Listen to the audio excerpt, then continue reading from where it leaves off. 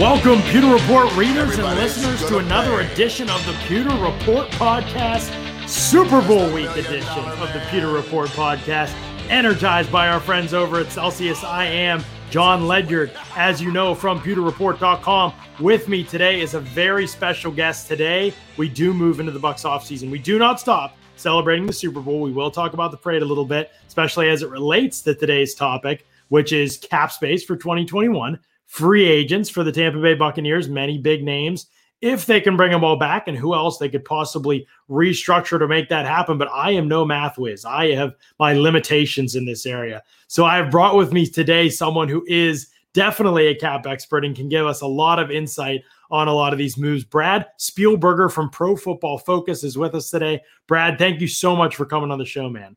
Yeah, thank you so much for having me. I got to say, I've kind of resigned myself to the fact that sometimes I'm kind of the wet blanket guest of podcasts, because I basically get invited on and say, no, you actually can't afford this guy you really like. Sorry. So to do it the day after, the parade, I got to give you, credit. It's really put me in a tough spot. But fortunately, things are looking pretty good for Tampa Bay these days. I was going to say, I think that it won't be that bad, because you're right. Things are looking pretty good for Tampa Bay, obviously on the field with the Super Bowl championship, but even in terms of the future. So we will dive into a lot of that stuff. There's a lot to get to. I kind of have done enough research to know like some of the basics and logistics of what's going on, but I definitely am looking forward to really anticipating you being able to share some of those details with us and some of the details of the cap and how they're going to manage all of that stuff. But first, we've got to give a shout out to our title sponsor, Celsius, who of course has sponsored all the content that you see on today's show as well.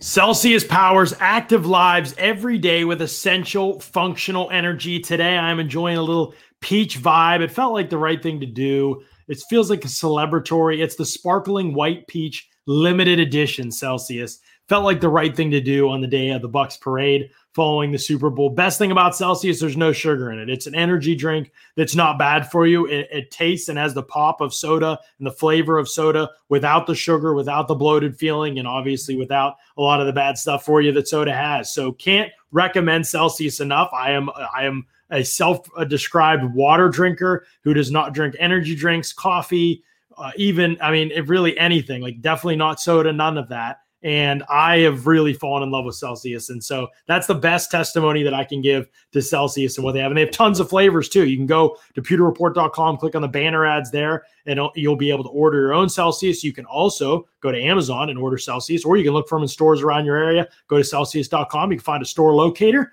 and it's a good way to get yourself some Celsius, get yourself amped up to finish this podcast with Brad and I as we dive into, a crazy offseason for the Bucs as they try to keep everybody together. If you've watched any of the parade today, you know that the Bucs are serious about keeping the nucleus together. The big free agents, most of you know this: Chris Godwin, Levante David, Shaq Barrett, Rob Gronkowski, and then there are other names too: Antonio Brown and Ndamukong Suh, Leonard Fournette. I don't know if I'm forgetting any. Raheem Nunez-Roches, I think, is one. He played some this season. And so I think I'm remembering everybody essential off the top of my head. So apologies to some of the guys that don't matter as much that I'm probably forgetting. Ryan Suckup as well, the kicker. So lots to consider there. Brad, if we can, let's start with Chris Godwin, because it might be the easiest one to knock out. Well, first of all, let's start with the salary cap, actually. Salary cap is projecting to be, would you say, is it cool to guess like 180 million? Is that a good range to guess for the cap? Yep, that's a safe number to work off of now. We heard a range from Schefter of 180 to 181. So at overthecap.com, everything on that page is using an $180.5 million number. So, if you work off of that, that's what you're looking at. Okay, great. Okay, so let's operate off of that number, 180.5 salary cap. We'll pretend for our purposes today that's kind of where the Bucs are at with the cap. As it projects right now for 2021, for this offseason, what are the Bucs working with in terms of cap space, Brad? Give me the lowdown. Yeah, so the Bucks are in the top 10 in projected cap space. It's about 28.5 million. If you use that 180.5 million number, and I should say it's possible it comes in higher. There is some optimism. Most of that optimism is from agents, so take that with a grain of salt. But there's some optimism that maybe it'll come in a little bit higher, which would be great for the Bucks and everyone else. But even with that number, they have some flexibility. 28.5 may not sound super high, but like I said, it's in the top 10 compared to the rest of the league, and it's about 130 million ahead of 100 million ahead of the Saints now. So Bucks fans like the sound of that for sure. You're winning them over already, Brad. So okay, as it applies to Chris Godwin here. 1,000-yard season, 4 years, but a lot of that's been he's been very productive in 2 of those other years as well, despite not hitting 1,000 yards. I only mention the production because I know it impacts things on the price tag. Also, important things to consider this offseason. There are a lot of wide receivers in the free agent market. Kenny Golladay, Juju Smith-Schuster, Allen Robinson are just a couple of the top receivers that are going to be on the market. I know those things affect it too. We've coming off 2 great drafts at the wide receiver position. We're going into another great draft at the wide receiver position. How much do those things impact, Brad, the market that will be available for Chris Godwin if he were to just say, okay, I'm going to hit free agency. Let's see what happens. The Bucs didn't tag him. I know all this is unlikely, but how is that projected to impact the market for somebody like Chris Godwin this offseason? Yeah, so it's hugely impactful, addressing the free agent aspect first. If you're the, hypothetically only big name on the market, and of those guys you mentioned, I think Allen Robinson, Will Fuller, and Kenny Golladay are almost foregone conclusion franchise tag players. I mean, I think Godwin is as well, but hypothetically, if he isn't, like that would boost that market. But a lesson I learned also that I had to kind of incorporate into my work a bit a couple years ago was the draft does matter. Not the full draft, but like I look at the top 50 and the top 100. And if there's a lot of players at those positions and every team feels they can probably land a guy in the first 3 rounds at that position, then they will kind of be willing to pay a little bit less because they know that they can turn to a guy in the draft instead. Right. Yeah, it's interesting to think about it that way, but you're right. I mean, that is something that teams have to consider. The Bucs obviously have this great wide receiver, and they're already paying Mike Evans. Antonio Brown, he'll be a free agent. We'll get to him in a second, but his price tag will obviously be lower than Chris Godwin's because of his age, his off the field stuff, and just the relative uncertainty with him. Scotty Miller, Tyler Johnson, they drafted in the 5th round. They've called him like a baby Godwin. So they prepared themselves in case things were to not maybe work out long-term with him. But at the same time, there's no question. I mean, Chris Godwin is the Larry Fitzgerald role in Bruce Arians' offense. That is not a player you let really go anywhere. You want to keep that guy around. He's in his prime. When he's healthy, he's been a dominant receiver across the league even. So you want to keep a guy like that around. You only can allocate so many resources to certain things, however. So looking at Chris Godwin, and what would you expect right now to be realistic offers from the Bucs for Chris Godwin? And do you think that it's possible that other teams out there would be like, oh, I can give you way more than that? No, not whether Godwin would be interested, just whether it's possible you think other teams could really make the Bucs hurt in this capacity. Yeah, so, his market's a bit interesting. He obviously had a couple nagging injuries this year, but in a way that almost might work in his favor because he by all accounts, like battled through a lot of stuff. And Bruce Arians and his position coach, whose name you probably know, but I can't think off the top of my head. Yeah, but Kevin Garber, yeah. Right, basically like raved about how tough he was and how he was like, other guys would have missed more time if, potentially. So, it kind of works both ways there. I think he's a guy who's looking at like a $20 million per year deal at this point. The wide receiver market got exploded last offseason with obviously DeAndre Hopkins, but the big one for me that I think applies most to Godwin was Keenan Allen pulling kind of he's not a slot receiver. He can also play outside as Ken Godwin, but they're playing around 40-50% of snaps in the slot. That's where they operate. And he pulled that up to $20.025 million on a per year basis. Wow. He's, I want to say 28 or 29 years old, had a torn ACL. So, way worse than a broken finger, stuff like that. And he was able to top 20 million on a per year basis with strong guarantees. So for me, that it jumps off the page. Like Chris Godwin's 24 years old, been relatively healthy. Again, nothing that's going to linger or that you're worried is going to carry over to another season, and has been highly productive when he's been out there. So from the Bucs, I think they maybe offer 5 years, $100 million. I do think if he hits the market, another team would push that and maybe go to 5 years, $110 million, something like that. But as we've alluded to, ultimately, and the value is about $16 million for a franchise tag, and that is what I expect to happen here. So you think it's going to be the tag for Godwin? I do. Just makes the most sense, given the Bucs have some other receivers they have the ability to pay him a little bit less this season than 20 million. And so they might need that space that the tag's going to make some sense here. Yeah, and unfortunately for the players, an unfortunate consequence of this drop salary cap is the franchise tag numbers are calculated using, it's a whole complicated thing, but you look at the top contracts at the position, but then also you multiply it, again, complicated, but basically the lower salary cap dropped that number, so it's going to be a lower franchise tag number than it was last year for wide receivers. So, AJ Green's was around 18 million. I think it was 17.8 million, and it's projecting right now with that number we've used, the 180 million, to be just under 16 million. So that kind of works in their favor as well. If you're Godwin, how bothered are you by the fact that seems like a likely outcome? Like, the tag's going to be lower than it normally would be. You've already worked through some injuries. I'm not saying he's going to like hold out or anything like that. That's really not his style. And I know he wants to be back in Tampa Bay, but 20 million is over, over 5 years, with a lot of that probably guaranteed, and that 100 mil that you're suggesting is probably a lot more appealing to him. Even if another team were going to go 110 mil, like that, he might not sweat, but not being able to get 20 mil from the Bucs as opposed to, for over 5 years seems like it's a significant difference would be a significant difference in his mind. So, obviously no player enjoys getting franchise tagged. I think that goes without saying, but a couple things we're kind of working against that. So, first and foremost, we've seen Mike Evans come out, and again, every player is different and has their own contract negotiation, and fans shouldn't think that influences it and shouldn't, basically say, well, Mike's offering to take less, so Chris should too. That's not what I'm advocating, but right. There's some of that in play. And then also not only the reduced salary cap, but hypothetically, he comes back for 2021. He stays healthy for a full 16-game schedule. Maybe Antonio Brown's not around, and who knows?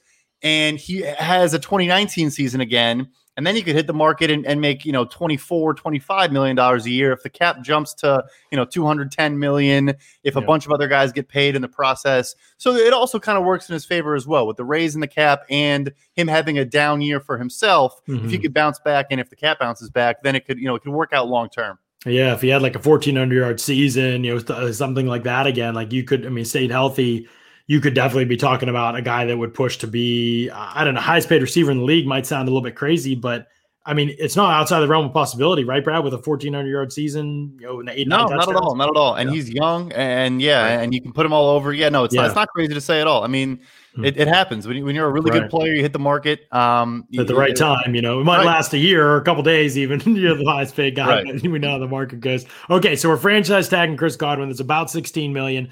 I'm not great at math, but that would leave about 12 million in cap space. How the heck do you bring back Shaq Barrett too? Right, 19.5 sacks 2 years ago, 8 sacks this past season, but 4 sacks in the playoffs. Kind of bumped his price tag probably back up with the playoffs. Premium position, obviously, 28 years old, so there's age still on his side. You're going to get probably 3 good years out of him, so you feel good guaranteeing across probably 3 years, maybe 4 years, some money.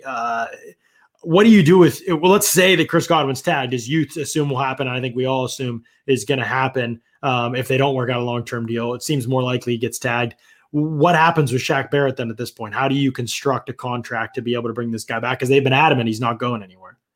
Yeah, so this is where it gets interesting. I don't know if Bucs fans know this, but the Bucs are basically the only franchise in the NFL that, if they can, they avoid giving signing bonuses by any means necessary. So whereas a lot of other teams try to prorate a lot of money, which is, basically you can push it down the line up to 5 years, on any sort of signing bonus or option bonus, whereas a roster bonus or a salary is all going to hit in that 1 year. So they're going to have to go against the grain of doing what they normally do. Again, if you give, let's say Barrett gets a 4-year, 18 million per year deal, something like that. I agree with you. You're probably hoping to get 3 years out of it. I think the guarantees probably wouldn't go past that third year, maybe not even past the second. But you'd have to, give a lot of that in a prorated bonus and basically backload it so that the first year cap hit is a near minimum salary with, a big chunk of signing bonus, spread out over the remainder. And you could probably get the first year cap hit to be like $7 million. I know that sounds way lower than, 18 million per year, but that is what other teams, the Saints and other teams have done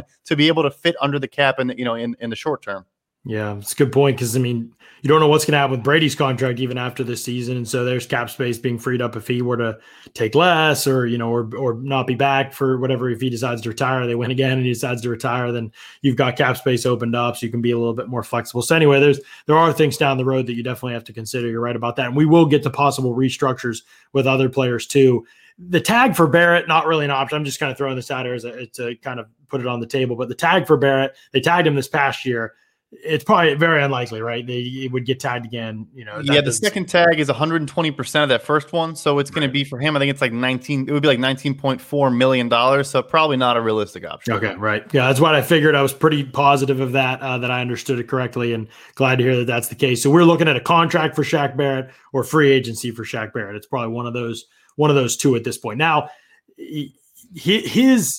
is there like a squabble over his position, right? Because he's an outside linebacker, but he's an edge defender, and he's going to want to get paid. I know there was a tag difference. I'm not sure the tag difference is even that significant for this year's projected tags, but is that playing his contract discussion at all? So it's a decent difference. So he was tagged as a linebacker, which includes off-ball linebackers, and is one of the sillier things the NFL does. We kind of complain about every year, but his was about $15.8 million for this past season, and the defensive end tag was like $17.8 million, so almost a full $2 million more was what like a guy like Matthew or no. And so what happens is, here's the example. So Matthew Judon also got tagged at the linebacker tag. He argued that he was a defensive end, and the Ravens and him agreed to split the two numbers in the middle and basically just take the average of the two and pay him, 16.8 right in the middle of it. That happens a lot. It happened with Jadeveon Clowney as well. Barrett, I mean, the thing is working kind of, I guess, in the Bucs' favor. I mean, the guy's a former undrafted free agent that bounced around practice squads. Like he signed a 1-year, $4 million deal with the Bucs before this tag this season. So you assume if you get him, it'll be his first substantial multi-year contract of his career and maybe his only one. So that probably does work in their favor a bit. Yeah, interesting points there. I do think here's the thing with Shaq Barrett. I would be for a while there in the season. I was not sure he was going to be back. I wasn't sure he was productive enough and good enough to warrant being back. I think he is for sure. And the reality also is that there's just edge defenders don't hit the market super often, and the draft is not looking good at the edge again. I mean, there's some guys you might be able to draft somebody, develop if you hit the right one, but it wasn't great last year. There wasn't a lot of depth, and I don't know that it's going to be great this year either. So you're kind of looking at it. It's hurting a little bit at that spot, and I don't know that you're going to do better in a win now window than the Bucs will with him. And so it does become interesting. Now, what's also, I don't know if you know this, Brad, but Shaq Barrett's wife posted on Instagram, I believe it was, something about him going to the Jaguars, like right before the Super Bowl. It was very weird. It was deleted almost immediately. It was like one of these, it was like a thinking emoji on a Jaguars decal or something like that. He has been adamant from the regular season to right after the Super Bowl to like the parade today, multiple times during interviews. And he didn't even appear that inebriated to me, but he was saying that like, I'm going to be back. He told the crowd, today, he's like, I will be back. Like, I'm not leaving. We're winning another one. We're going back to back. That's what we're doing. To the point that, and Bruce Arians has also said, we are not, he said it in the regular season. He said it after Super Bowl. He said it in the parade. Like, there's been like, in a rare sense, like of being outspoken about a player's potential free agency, the Bucs and he have been really outspoken about it. That doesn't typically happen. So even though we're kind of like, how does this all work? You're right. Like, I think something like what you're describing is probably already in their minds and already in Shaq's mind. He is a different player. He is not the typical makeup, I think, of a lot of players that are trying to get, especially him. He's 28 and he hasn't really been paid yet. He knows this is his chance. A lot of guys would just be like, I'm hitting the market no matter what. I don't think that's his mindset. I really don't. He is about as sincere a person as you'll talk to in sports media. So I really enjoy that about him. I think we've got a good picture about where he's headed. So that's great insight. Okay, so Shaq Barrett could be something like $7 million for the first year. Like it could be something like that. And then you work your way up and kind of match it against probably other contracts down the road. So that's interesting. Okay, so let's say we've got 16 for Godwin and 7 for Shaq this upcoming year. Okay, so now we've got $5 million to work with, something like that. Let's go Rob Gronkowski next, because Rob Gronkowski is a simple one. He wants to be back. He's already said that. He said that during the season. He's not going to play anywhere than Tampa. So there's like no leverage here for Gronkowski. I don't think he cares about leverage at all. I just think he wants to play. I think he made, correct me, did he make 8 mil or 9 mil this past season? Just under 10. And it was actually crazy. It was the last year of his 2012 extension from New England. Right. That's right. So he is free agent, obviously. He doesn't have a desire to go anywhere else, and he doesn't want to retire. He said that. So it's Tampa Bay or bust for him. What's realistic for Rob Gronkowski? Obviously, no tag or anything like that's on the table, I don't think. But what's realistic for him, and what do you see the two sides kind of coming to? Yeah, so I really think because they were willing to, execute that trade, and which, they gave a 4th-round pick, which is not nothing for a formerly retired player that kind of, the Patriots in theory had no leverage there either. I mean, I guess they did in that they could just not, go through with it. And they were willing to pay him the full, money he was owed. It was like $9.8 million. So I could see him at this point. Even he kind of the way he speaks about himself, like he recognizes that he's lost a step a bit. I mean, again, of course, he had 2 touchdowns in the Super Bowl. Like he's productive at times. And super productive season still for a guy who's in injury history. 100%. But I think finally now it'll be a time where he's like, I'll take like $3 million just because I want to come here and have fun. I mean, he always talks about how he's never even spent a dime of the money he's made from football anyways. So, for him, it's just a bigger branding opportunity, just more time to party in Florida. I think he'll take a pretty cheap deal. You sound like you've got Gronk pegged pretty well, Brad. Good character assessment as well as financial assessment. All right. I mean, if Gronk could be $3 million, that's awesome. I mean, I think, I've heard 4.5 mil floated around. If it could be 3, that's great. I mean, I think that they've done and what's the deal with incentives? So because somebody like Gronk could easily be an incentive contract, right? Like he's older, there's lots of production going to be spread around. So if you hit certain marks, snap counts, or we get to the Super Bowl again, like could they build bonuses? And how does that work along with in conjunction with the cap? Yes, they definitely could, and that's always been a part of his contracts the last couple of years. Is they've been pretty incentive laden. So yeah, they would put in snap count and then probably some reception, some yard stuff, and then like how far you advance in the playoffs. So yeah, the base value could maybe be 3.5 million, and then you could have $1 million to $1.5 million of incentives. Which those incentives that they're not likely to be earned. Again, we don't need to go into the full kind of jargon there, but basically they would make it so it wouldn't hit until 2022. And quickly, you mentioned that they have 17 guys under contract in 2022, which is the least in the NFL, and they have like 160. With our projected number of 225, I think they have like 160 million in cap space. So the future money is not an issue, and they can pull from that fund, so to speak, because they really have like nothing on the books. Right. So that's a good point because that's helpful for fans to understand. I think when we talk about fitting all these contracts in, it's not just about, it's about fitting them in for next year, and then you can pay them more. You can increase it. Basically, you can build deals out to blow up kind of in those second and third seasons when you have all this available space like Brad's talking about. So that's why it's important to remember when I was telling you guys all offseason, like, I know you're looking at this $20 million cap number and you're saying like, how do we bring back all these guys? But it is a lot. There's a lot more wiggle room than that if you think about how they're going to actually structure the contracts. Somebody like Godwin, it might be, if they're tagging, might be all immediate hit.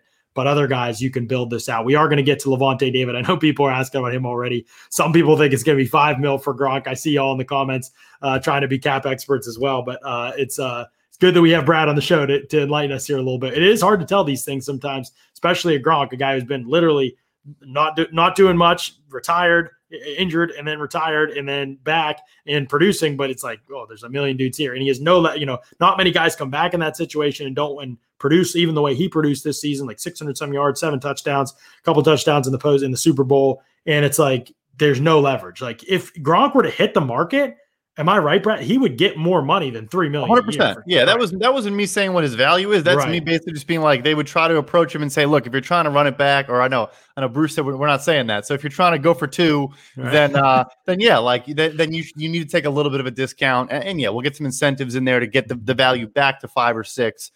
Yeah, that's just me guessing what they're going to try to go about. Right. That's a super important distinction for fans to understand. It's not saying Gronk couldn't get more, but you have to understand Gronk doesn't have leverage in this situation. This isn't real, given the way that he's presented it. Basically, he's not trying to play them for free agency, and they know it. And so there is going to be, he has to accept the fact that with that comes probably a little bit of a lower offer and incentives, and he's probably going to take it because he doesn't want to be anywhere else. So it's just part of the deal with trying to make it work for everybody else. He could definitely make more on the open market, but that's really just not in the context of the discussion right now. Okay. Before we get to Lavonte David, I do want to say that the winners of the Celsius Subscribe and Save event that we have been running for the past week and a half leading up to the Super Bowl are Todd Taylor and Tim Harrison. I don't know if they're listening on the pod tonight. If you are, give a shout out. But make sure we get in touch with y'all and make sure y'all end up hooked up with your 96 cans of Celsius 3-month supply. Going to be fun for y'all. I'm telling you, this Celsius stuff really, really good. Brad, I want to take a question before we jump into Lavonte David here really quick. Before I do that, though, actually, I do want to mention Locker Room. It's a new app that you can get that's changing the way that we talk about sports. It's the only place for live audio conversations about the takes, rumors, news, and teams that you care about. You can react to sports news as it happens, gather all your friends and watch parties for the biggest games, rep your favorite teams, and find your community. Better Sports Talk is just a tap away. Download in the Apple App Store and join the conversation. Some good stuff with Locker Room. We've been doing those shows. We did it before all the playoff games, halftime of all the playoff games. Some great discussions. I had one the other night. We talked about the All-22 tape from the Super Bowl and broke down a bunch of stuff. Bunch of fans jumped in there with thoughts and comments. Some of them break down tape too, and it was really good conversation. So if you get the Locker Room app, I think Pewter Report just hit 100 followers on the brand spanking new Locker Room app that exists. So we appreciate y'all downloading that and following Pewter Report. Make sure you check that out. It's really, really good stuff with Locker Room.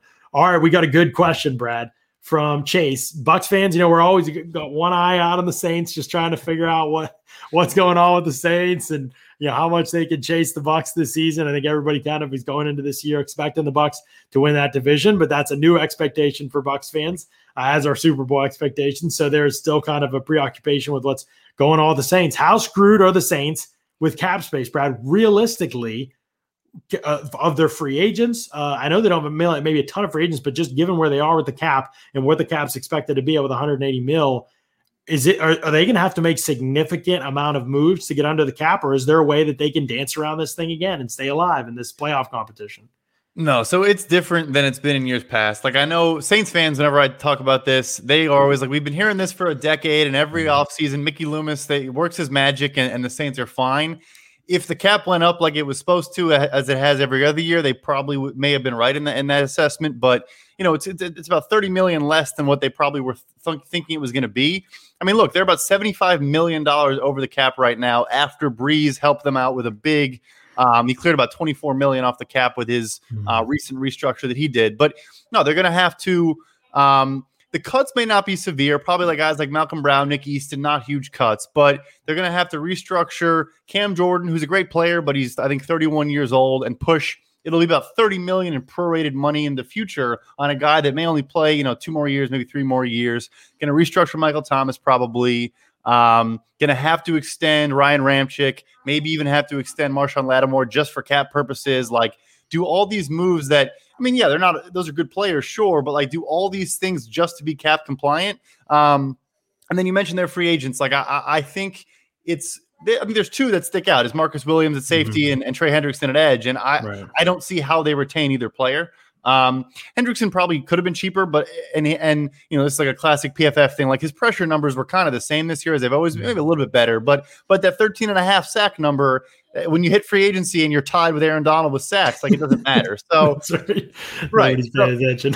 Yeah, exactly. And the big thing is, end of the day, is I don't see them competing for a quarterback. Like, Jameis is their guy. Like, and I guess Bucs fans are very familiar with him. Like, I don't see how they compete with to get any other quarterback besides Jameis and some fun Taysom gadget plays. So it kind of rides or dies with what Sean Payton can get out of those guys. Right. Yeah. Interesting stuff. We're talking with Brad Spielberger of Pro Football Focus, and he does work with Over the Cap as well, assessing cap. Over the Cap, the best cap analysis site out there. So if you are reading experts from other places and you were like, man, I don't understand this pricing that's being talked about on this podcast compared to like what I've read other places, the vast majority of people do not know what they're talking about when it comes to the cap. I cannot emphasize this enough. If you are seeing it and hearing it from other people, there are very few people that I would suggest to follow and to listen to about the cap. There's a reason why I do not come on and talk about the cap. I don't do it. It's not my thing at all. And that's why I'm so grateful to have people like Brad and Jason's over there, right, Brad, working with you. And you guys have a podcast too, right? He does, yeah. So Jason Fitzgerald's like the Godfather. Yeah. And NFL teams use the website. So that's the best endorsement I could give you. Right. Exactly right. This is these are guys are the for real deal. I had Brad on for a reason, because this is the for real deal stuff that he's talking about here. And Jason knows that stuff as well. If you follow him, Jason_OTC, I think, something like that on Twitter. And so Over the Cap, man, what these guys are talking about, they study this stuff. Teams use it. This is legit, what he's telling you in the show. So make sure you're paying attention, and then you compare other people to them as a standard. That's the way to do it, in my opinion. I know cap stuff is tough to figure out as fans and to think through. This is the most helpful way that I can suggest to do it, is by listening to people like Brad and Jason, and a couple other people maybe that I go to in crunch time for that kind of stuff. But it really is important to be able to understand it that way. Okay, we got to talk about Lavonte David. This is the one. I mean, awesome player. Bucks long, I mean, obviously career long Buck, 9 seasons. He's missed 7 games in that time, none since 2018. He is 31 years old. He does not play a premium position in today's NFL. And I know there's not a million great linebackers, though. He's hitting the market at 31 years old. I am going to throw kind of a sideways question at you, Brad. And I'm sorry if this puts you on the spot a little bit and you don't think of it, that's okay. But I'm just wondering what the track record is for 31-year-old linebackers that hit the market. Obviously, David is a very good player, probably better than most 31-year-olds hitting the market. I can think back, I mean, I'm sure you're more familiar, but can you think of players that have been in this age range with maybe somebody that was close to David in terms of how good he is, that hit the market, and what kind of can we expect to be realistic? No, like you said, so not only is it not necessarily considered a premium position, but generally the way we've kind of realized the drop off with age, the further you play from the ball the drop off tends to fall faster, right? Like if you're playing in space and you need to have speed and things like that, like it's generally like if you're a corner or, it's gonna hit you pretty quickly. So there really isn't a ton of precedent. I mean, again, for talking the Saints all day long, but like Demario Davis just signed a nice little extension. Mm-hmm. Solid will linebacker, more of a pass rusher, and plays a little bit more forward. Not as great in coverage, still a good coverage player. But no, there's not a lot of precedent there. And frankly, like he is still playing at a really high level. Has been for a long time, like you said, that 7 games missed, and it's crazy for an off-ball linebacker. But I mean, look, like sticking with our NFC South trend, like Luke Kuechly just retired, and he's younger than Lavonte David. So yeah, we've seen tons of linebackers, Patrick Willis, right. Navarro Bowman, and we've seen a lot of linebackers retire and not play it that long. And so, it's possible David only plays like 2 more seasons. I know it's hard for Bucs fans to imagine because he's still so good, but a lot of these guys have been good when they've walked away. And if they win another ring, or they, Tom Brady runs its course there and they're kind of not rebuilding, but resetting a little bit, maybe it makes sense for him to walk away. And given that he may know that and have that in his mind, okay, 1-2 more years, max 3 more years. Do you think that plays a role in all of this as he thinks about it? Because I think we're obviously looking where we're at with the cap right now based on the moves we've kind of made. There's not a ton of money left on the cap for Lavonte David. You obviously can structure it in different ways and stuff. But Lavonte David, I think, and you correct me if I'm wrong, but he's going to have to forego what he would get probably more money from other teams if he wants to come back, right? He's the guy that I don't know how you could match what another team may give him, just because another team may have the space to throw some crazy at him. And if he wanted to leave, he could probably take it. Is that kind of the situation as you see it? How do you see it?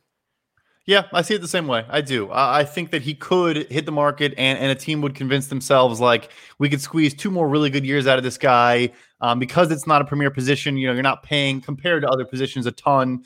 So I have a 3-year deal, but in general, like when you do these deals, like the year it is, you take one off, and that's where all the guarantees come off anyway. So a 3-year deal is really like a 2-year deal. Mm-hmm. Look, on the open market, I think you could get like a 3-year, $40 million deal for like 13 1/3 per year, which is a good chunk of money at inside linebacker. Maybe with the Bucs, he settles in around 3 years, $35 million, 11 plus a year. But again, you're getting most of the money in the first 2 years. Most of the guarantees, or if not all the guarantees in the first 2 years. And you're going to backload it a bit. So in reality, it might be like a 2-year, $20 million contract. Mm-hmm. In reality. That's kind of what I'm looking at. And look, he's been there forever.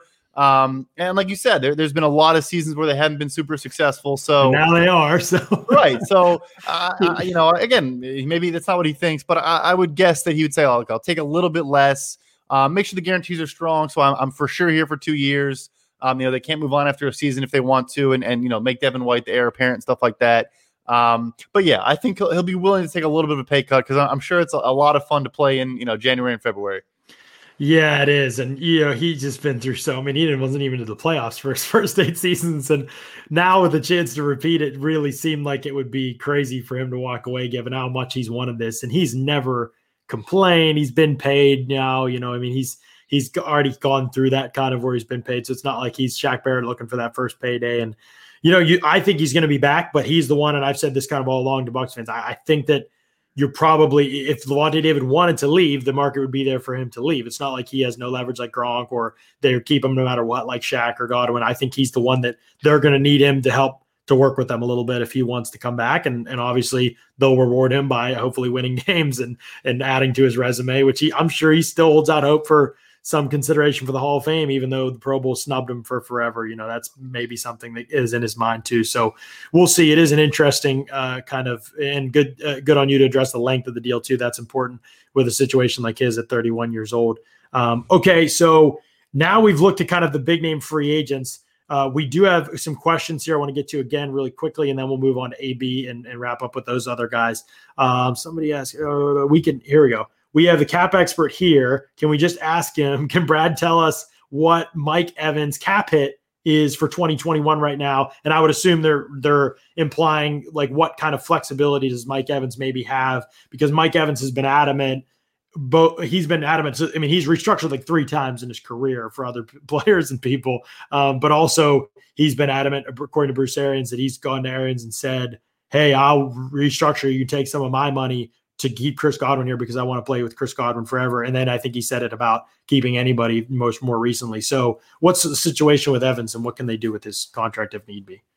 Yeah, so I want to say his cap hit for 2021 is about $16.5 million, and about 4.5 of that is that prorated money we talked about, because like you've said, he most recently restructured, I think, in 2019. And look, that's just not something they do. Like his original extension, he had the big roster bonus in the first year. There was no signing bonus. It was 5 years, $82.5 million. So yeah, it's about $16.5 million, and 12 of that is flexible. It is money that they could further restructure if they wanted to, which we can get into. I think they would probably look to other players because they already have, like I said, it's about $4.5 million cap hit over the next 3 or 4 years. He's still under contract. That already has that prorated money. But yeah, they could definitely go to him and use him as another guy to restructure. I'll be honest though, that's not necessarily like if he truly is offering to like take less or do something like to help other guys, that wouldn't be a restructure, because from a cash perspective, Evans would get the money the same. He'd actually get it up front, so it's like better for him. He may have been offering like to truly like, I don't know, chop $2 or $3 million off of his salary or something like that to help fit a Gronk or an AB or something like that. That's a little bit of a different conversation. But yeah, there's some flexibility there. Okay, cool. That's good. That's good stuff to know for sure. All right. So Antonio Brown, Antonio Brown, this is probably your hardest player, I would guess, the whole offseason to try and project. Like, what do you say? Obviously, an elite talent still. He still produced, fine when he was in Tampa Bay. His tape looked great. He still got open all the time. It was just a matter of him really learning the offense. He could easily. There were several plays where he ran the wrong route down the field, but he was wide open when he first got there. Like the first 4 or 5 games, it was like he could have been 100 yards. The talent is still clearly there, in my opinion. And obviously he feels the need, but what can they even do? What is his market even going to be? There's off the field stuff to consider with him. I think he's got some legals, some court hearings and stuff like that that'll go on this offseason. Is it just totally impossible, Brad, to project what Antonio Brown's going to be this offseason? Right. So when you're looking at a guy where football is not the biggest variable or the biggest component, it obviously changes the calculation. The funny thing with him, though, is that unlike Gronk, like there were teams, Seattle and Baltimore, maybe others, but those off the top of my head, that had legitimate interest in maybe bringing him in. So, right. So and those two teams are obviously both competitive teams as well. They're not looking to repeat as Super Bowl champions. So, and he's been pretty clear that he at this stage in his career, he's made his money. He's more interested in competing and doing what y'all just did last week. So again, I think the thing with him is the total value may not matter because the guarantees are going to be mighty low, because no team, any team, Bucs or otherwise, is going to guarantee much money to this guy at this point, just because unfortunately you don't really know what to expect there.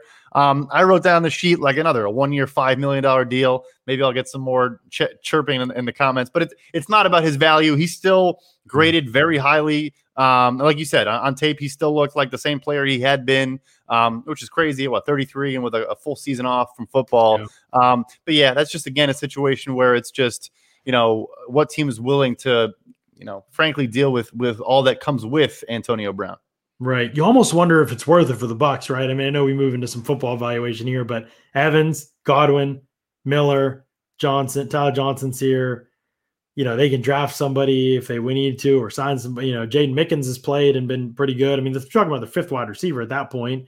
Scotty was their leading receiver at mid-season. I know Evans wasn't 100% and Godwin missed a couple games, but Scotty was lighting it up. I mean, 4 of the first 7 games of the season, Scotty had over 73 yards receiving. And so, I mean, I'm just like, given the fact that the Bucs are probably going to be tight anyway, and Antonio Brown's baggage, the fact that they're already loaded at wide receiver, I feel like it was kind of a luxury for this season, help them, and did help them certainly.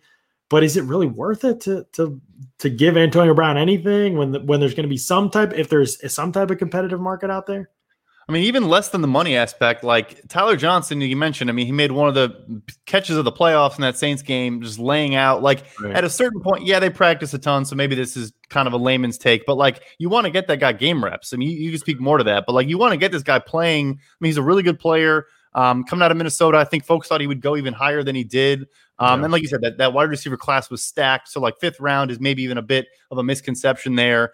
I think while you have Tom Brady on the roster, which maybe, could only be one more year, you probably want Tyler Johnson getting 50, 60 targets as that third wide receiver, or I guess 4th behind Scotty, obviously very different roles there. But So yeah, even from that perspective, maybe not. But look, I mean, if he's willing to take what do you take, $2-3 million this year? If he does that again, I mean, I guess why not?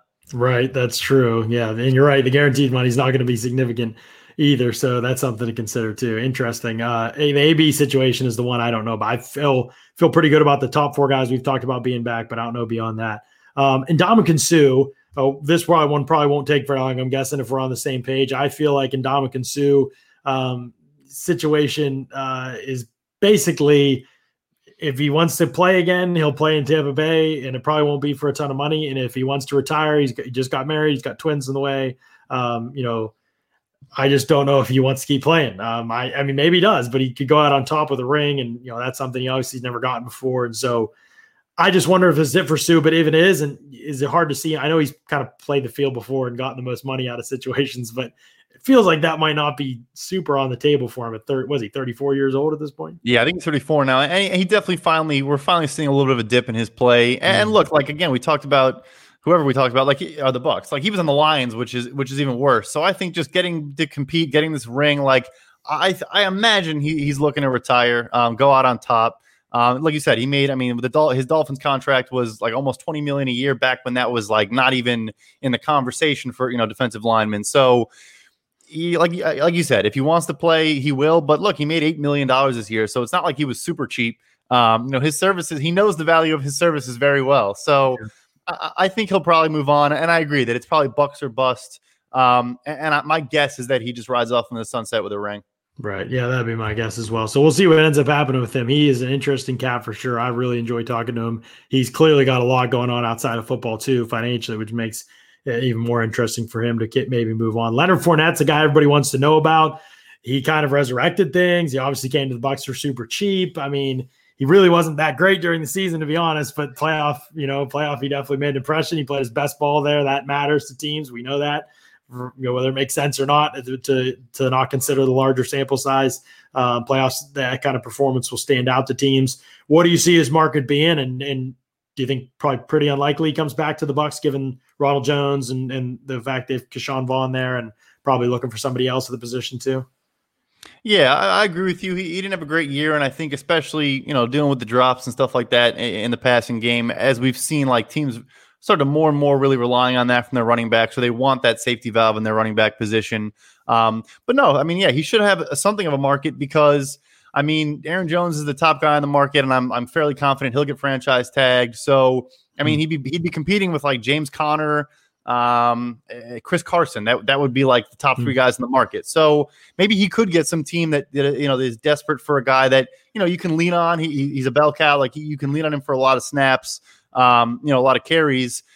I would imagine that he probably tries to cash back in again. Obviously, 4th overall pick. He had a nice rookie deal. But again, like he didn't even finish that contract and could maybe get a nice, I off the top of my head, I don't even know, but 3 years, $15 million or something like that, or just a nice little deal that again puts some cash in the pocket and kind of gets his career back on track.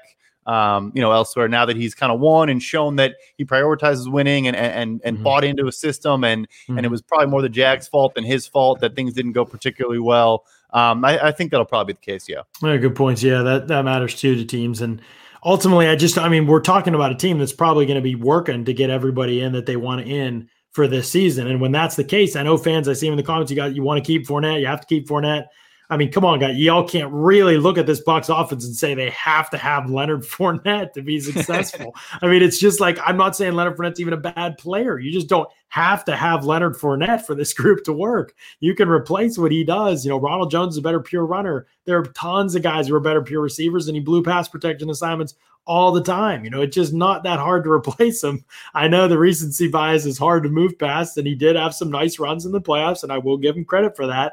But the larger sample size of Leonard Fournette's career suggests you don't want to be paying this guy 3 years, $15 million when you're trying to fit everybody else in under the cap that you want back. It's just not realistic that everybody could be back for real, at their top price that they're going to get on the market. And so you've got to cut at some place. And Fournette is kind of the obvious cut, in my opinion, like out of this group that you want back. We do need a third down back. You're right about that, Nats. There's no doubt they need a third down back. That's what the draft is for. That's what free agency is for. Other guys can be available too. James White, he's older than Leonard Fournette. I'm not suggesting James White. I don't know what James White even has left in the tank, or if he's even going to keep playing. I don't know what he's going to do. But I'm just saying that there are guys you can find that aren't at that top tier of free agents, like Brad's talking about, the Chris Carson, Aaron Jones types, James Conner types that could fill that role. Or you draft somebody. They don't have a lot of needs, and you can draft a running back cheap, and you can find one in any round of the playoffs or any round of the draft to make an impact for you, really, if you assess the position well.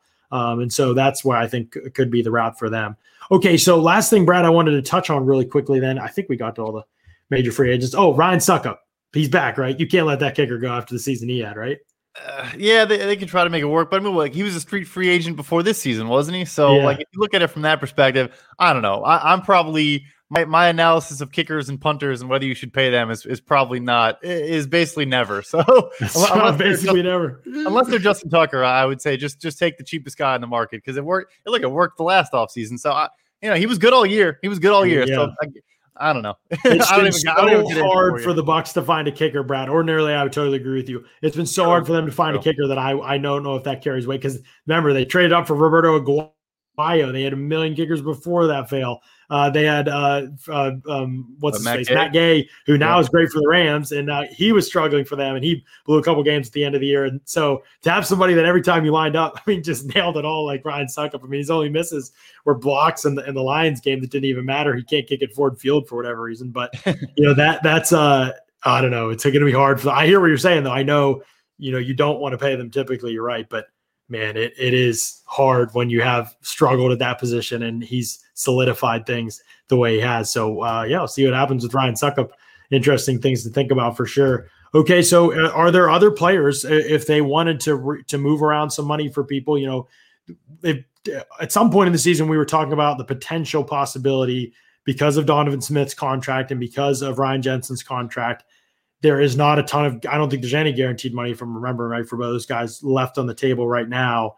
And so what happens with those guys? Do you extend them and spread out some money and do some dancing like that and ease up their hits for this season, but give them more long-term security? Is that possible or even likely with two guys like that, given where their contracts sit right now?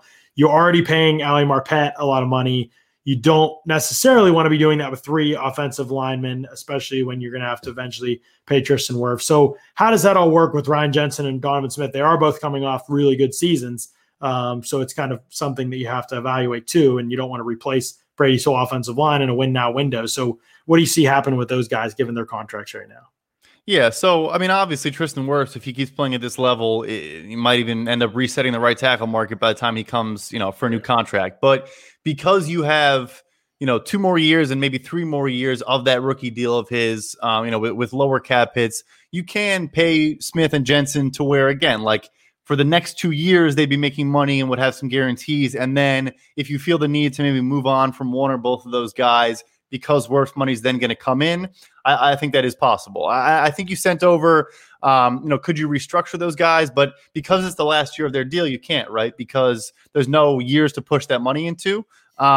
And there's a thing called void years that again, Saints fans are familiar with. The Bucks don't do it, but where they're fake contract years, they're just dummy placeholder years that just hold money. But you actually, so you're allowed to automatically do a restructure. Most contracts have automatic conversion rights where, the traditional restructure we talked about, you're allowed to do. That does not include adding void years. They would have to go to Donovan Smith or Ryan Jensen and say, hey, we're signing a new contract where we're giving you no new money. All we're doing is pushing cap down the line. And they would say, no, thank you. So presumably. Right. So yeah, you would have to look to extend one or both of those guys. Donovan makes sense to extend, right? He's playing his best ball that he played this past season, but probably not good enough ball to want to hit the market right away. So maybe you can. I agree. I agree. Yeah, I agree. Yeah, for sure.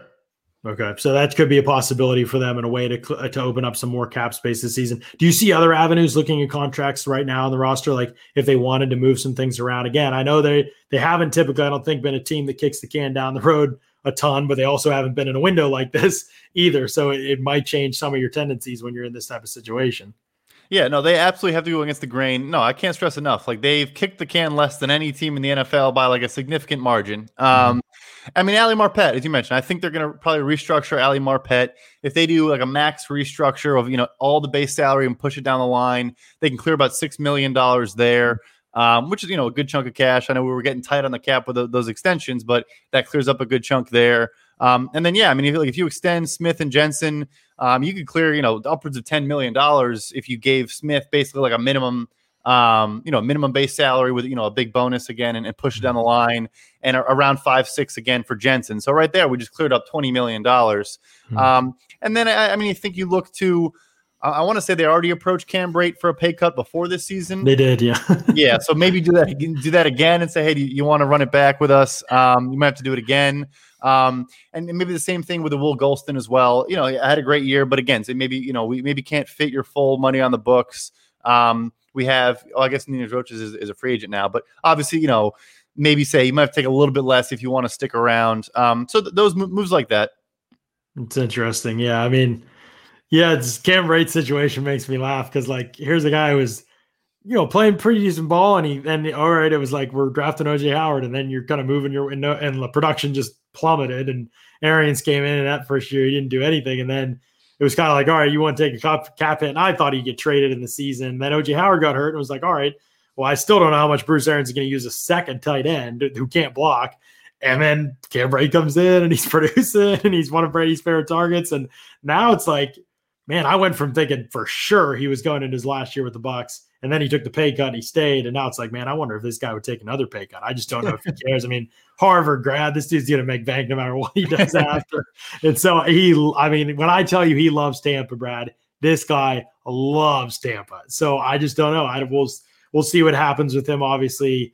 But he'd be a tight end 3 here. And he could be a starter somewhere else. He's that good. He can't block very well, but we are talking about a guy who could be a starter and run wide receiver type routes and be a good, solid, productive starter. In the NFL, that's a position where somebody would pay for that. I really think, especially the character team guy like Brate.